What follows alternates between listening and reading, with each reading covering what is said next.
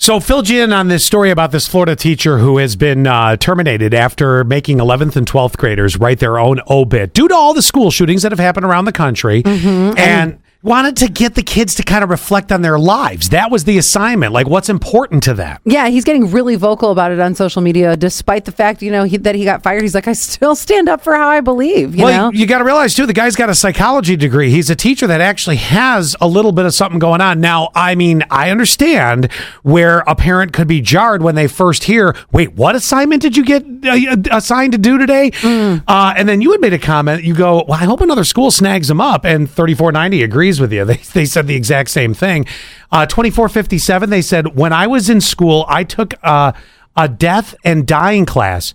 Well, man, Allie, that would have been right up your alley. Yes, man. I've never even heard of that. And I don't see anything wrong with what he did. I am curious on your death and dying class. Me too, because 5146 took a death and dying class in high school too. What do we got going on around these schools? Right, what's the death and dying class? I'm just going to ask Quinn, have you ever heard of a death and dying class? No. And what do you learn? Like, do you math? No, I mean, do you learn death and dying when that happens? Is it that you learn what happens after you die? Is it like what I learn when I watch these TikToks of funeral homes and they tell you about like embalming and things like that? I'm just curious. Anyway, back to the writing your obit in 11th and 12th grade. I would disagree if it were elementary age, says 8495. Where they can't really process it. However, I think it could be a good eye-opening thing for juniors and seniors. It would typically show accomplishments and what and who they love. I think it would be a good eye-opening assignment. Yeah, interesting. 6306. I think it's scary, but hopefully one of the, I think they mean students, takeaways for the students and their parents would be to take a stand and help make a change to laws. Okay, that's an interesting point. I like that. Even if it was just making a call to their local legislator or officials, we need more pressure to make changes. Okay, that's the way you feel, and I definitely appreciate that. That's very good.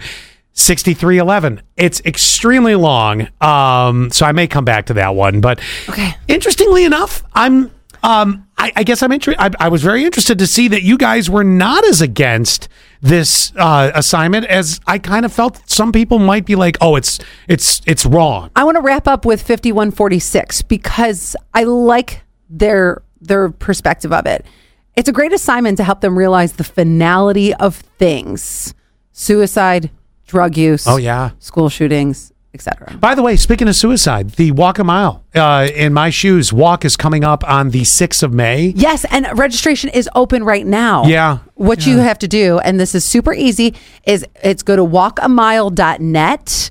And it is $15, but that includes a shirt and lunch, and they're having pulled pork. And not that this is like the biggest draw. We've gone right to the food. We did find this out yesterday, and I thought, wow, you're really leveling up on the food here. They're doing like pulled pork, pulled chicken. But anyway, so when you guys go to that event on May 6th, which I know is a couple weeks away, but when you go to that event, there's also other resources there. So not only are you doing the walk in solidarity, and that's amazing, but if you have somebody in your life who needs those extra resources, then it is all in support with the Chemung County Department of Mental Hygiene. By the way, Betty's with us. She said, I'd like to know what the death and dying class is. So we're all stuck on that right now. What did they teach you? Like exactly what was? I am interested in And what's your projects? Yeah, there's always a group project. You die. No, there's always a group project. So it's got to be something like, do you plant? You're right. What? There is always a group project. You got to team up with somebody. And then, of course, Tiffany never does all the work. And she's like the dead member of the group in the death and dying class.